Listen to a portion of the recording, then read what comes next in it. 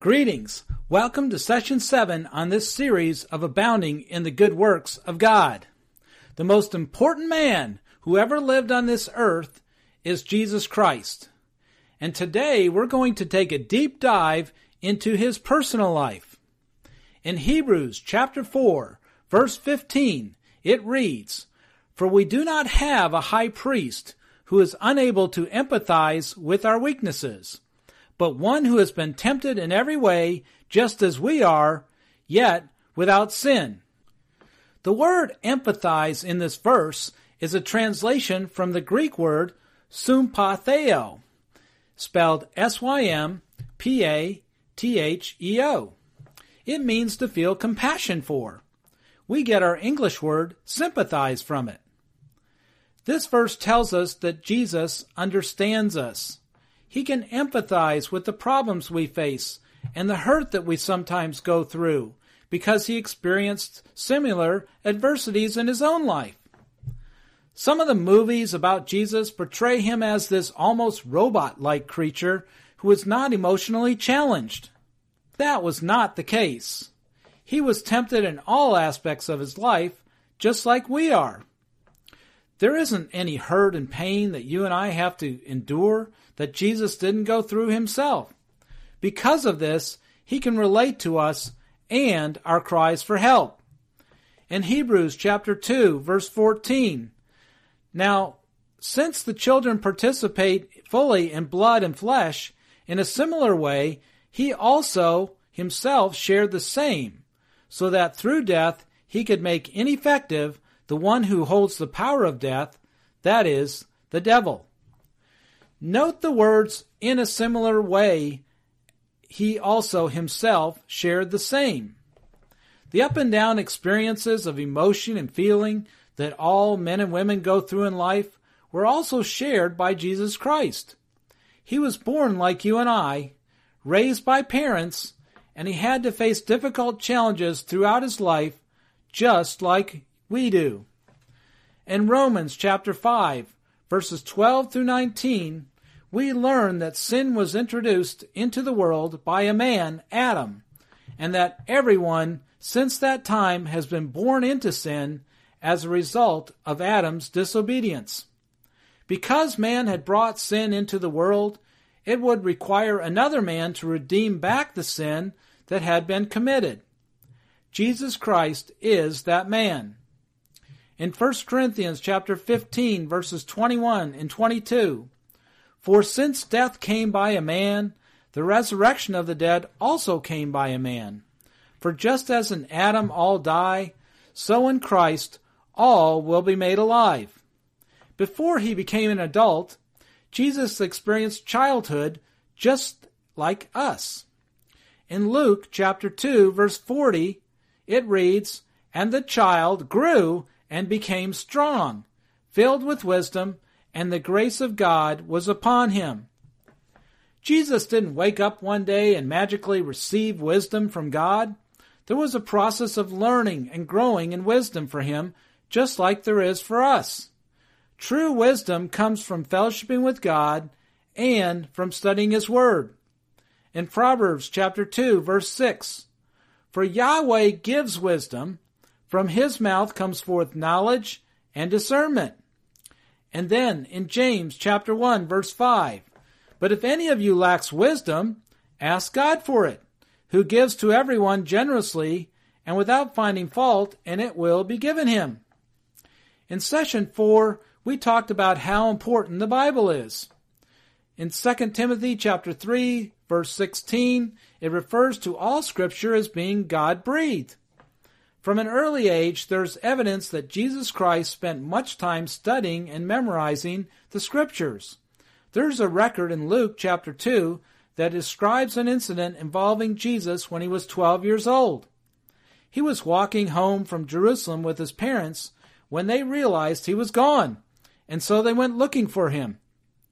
Verse 46 of Luke 2, "And it came to pass, after 3 days, they found him in the temple, sitting in the midst of the teachers, both listening to them and asking them questions."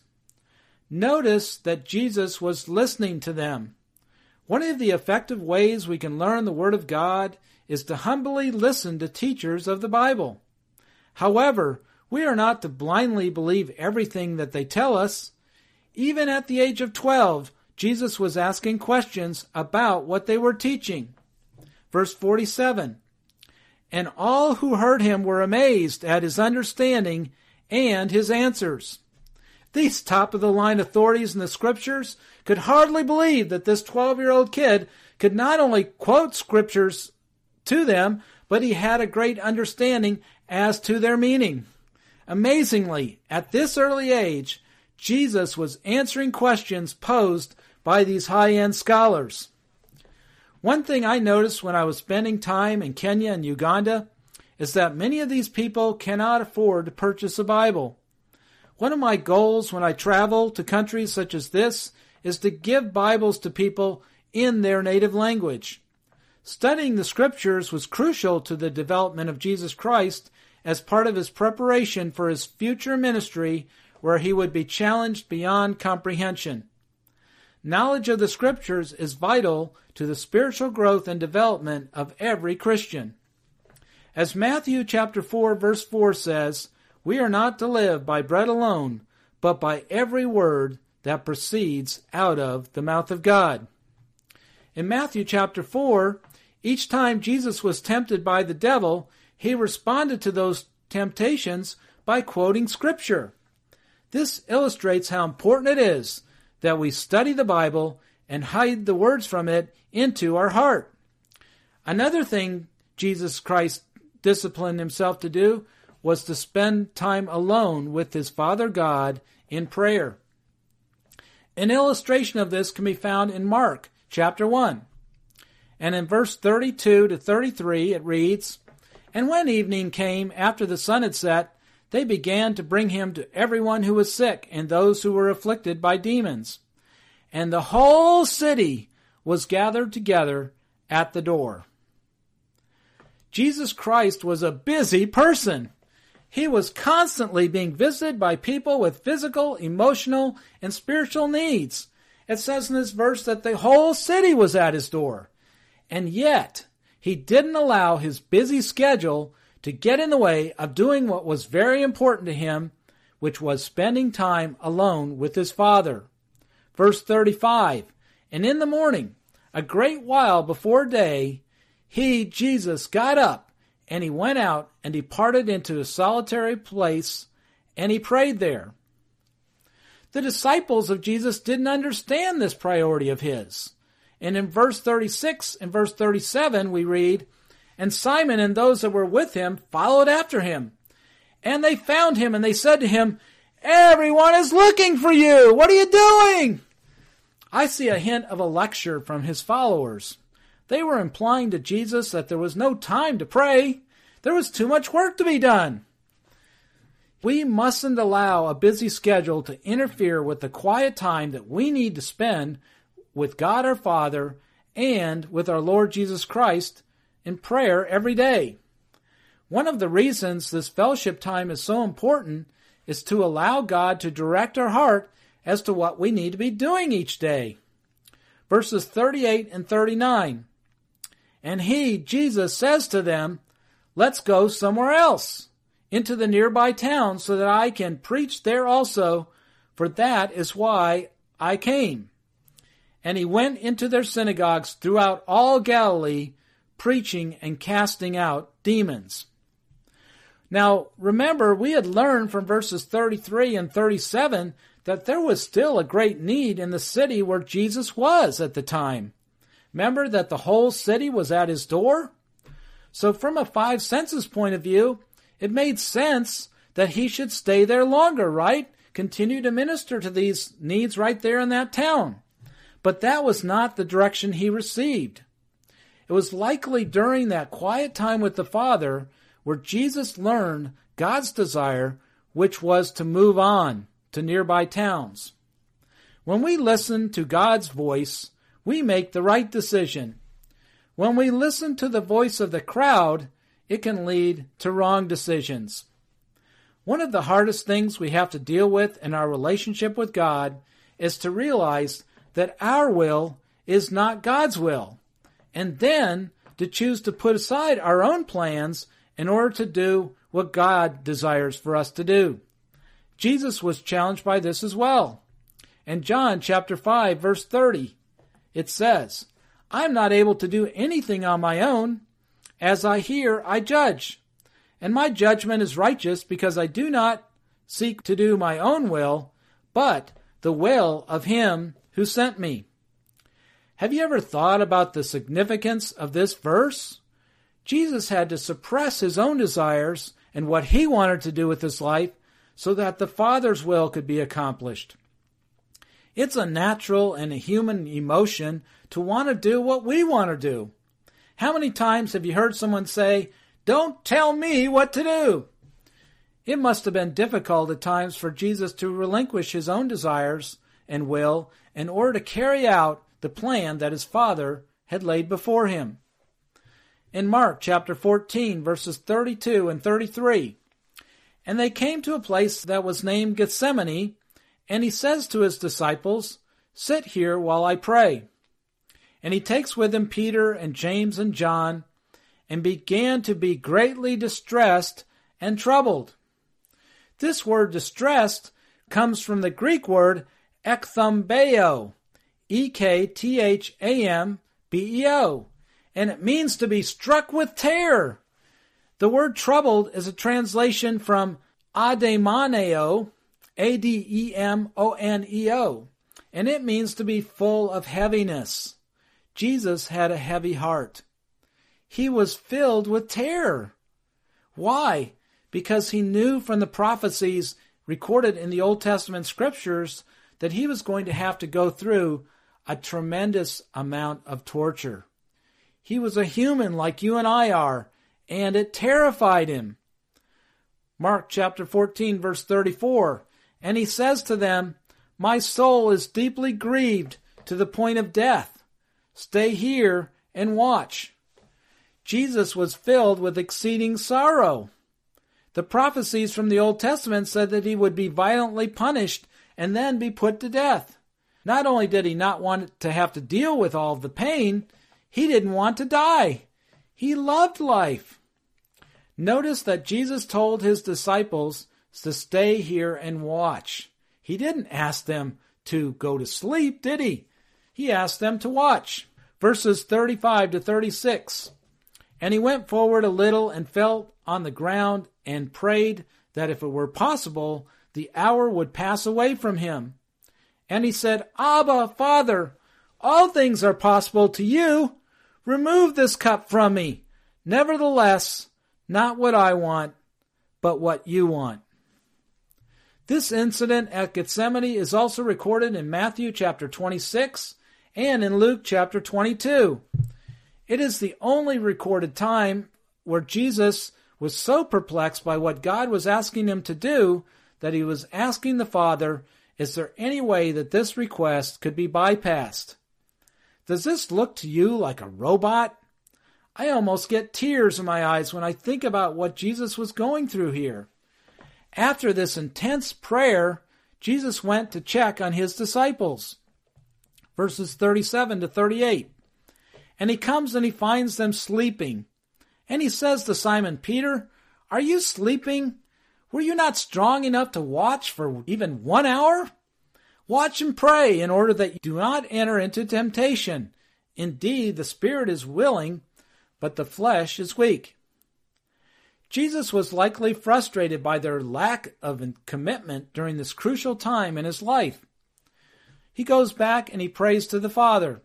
Verses 39 to 40. And again he went and prayed, saying the same words.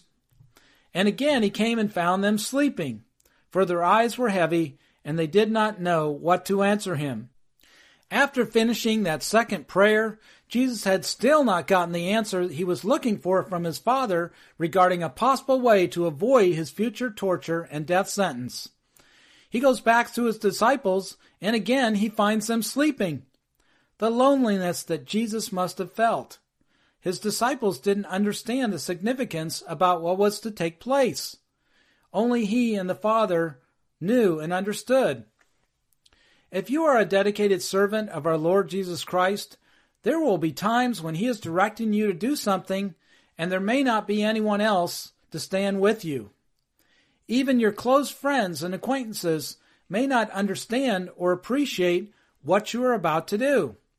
This is because God is speaking to you and not to them. It's your ministry and not theirs. Many may think that you're being foolish or misled. Others may call you crazy. During those moments, we have to draw our strength and our courage to move on from God. He is the one who has called you, and He is the one who will prosper you as you obey what He is directing you to do, rather than the voice of the crowd. Mark chapter 14, verse 41. And again He came and found them sleeping, for their eyes were heavy, and they did not know what to answer Him. Jesus had prayed the exact same prayer to His Father for a third time. He was pleading. He was begging. Was there any possible way for the Father's will to be carried out without Him having to be tortured and crucified? After this third time in prayer, He is now convinced there is no other way. Jesus must submit to God's plan and allow Himself to get arrested. Where is the support from His closest disciples as Jesus now comes to grips with the horrible reality that His fate is upon Him? It appears the disciples were more interested in sleep than they were of supporting what He was going through at the time. Romans 10:9 tells us that when we confess Jesus is our Lord and believe that God raised Him from the dead, we receive eternal life. How can that be? Shouldn't we have to work for our salvation? How could it be so easy to get it? Ephesians chapter 2, verse 8 says, For by grace you have been saved through trust, and it is not from yourselves, it is the gift of God. Salvation is a gift we receive freely from God. We do not have to work for it. But that does not mean that a price was not paid. Jesus Christ paid a heavy price to make our salvation possible. Matthew chapter 27, verses 26 through 31 describes some of the punishment Jesus endured for us. In Isaiah, the result of the beatings that Jesus endured were described this way. In chapter 52, verse 14, Just as many were astonished at you, His appearance was marred more than any man, and His form more than the sons of men. Jesus was beaten so badly that it is doubtful that you would have been able to recognize Him anymore. And this all occurred before He would get nailed to a cross. When you think of your salvation as being free, don't forget that for one person in this world, it wasn't free. An extremely heavy price was paid. Romans chapter 8, verse 32. He who did not spare His own Son, but gave Him up in place of us all, how will He not also, in addition to Him, freely give us everything else? Do you realize how much God loves you? He stood by and watched His only begotten Son go through tremendous punishment and torture. He stood by and watched Him to get crucified on a cross. Would you allow your son to go through something like this for the sins that someone else had committed? 1 John chapter 4, verse 9. This is how the love of God was revealed among us, that God sent His only begotten Son into the world, that we could live through Him. This is the real Jesus Christ, not the lovey-dovey who always walked around smiling and saying, "Bless you," to everyone. The real Jesus had to deal with negative circumstances. He was tempted in every way that a human could be tempted in. He fought tooth and nail to carry out the will of His Father God, even during the darkest circumstances. Ladies and gentlemen, our God is more than worthy of our trust, our love, and our obedience. And Jesus Christ is the man I want to commit in service to as my Lord for the rest of my life. How about you? In the next session, we will learn about the authority and privileges we inherited by faith in Jesus Christ at the time of our salvation. Until then, remember that God loves you, Jesus Christ loves you, and so do I.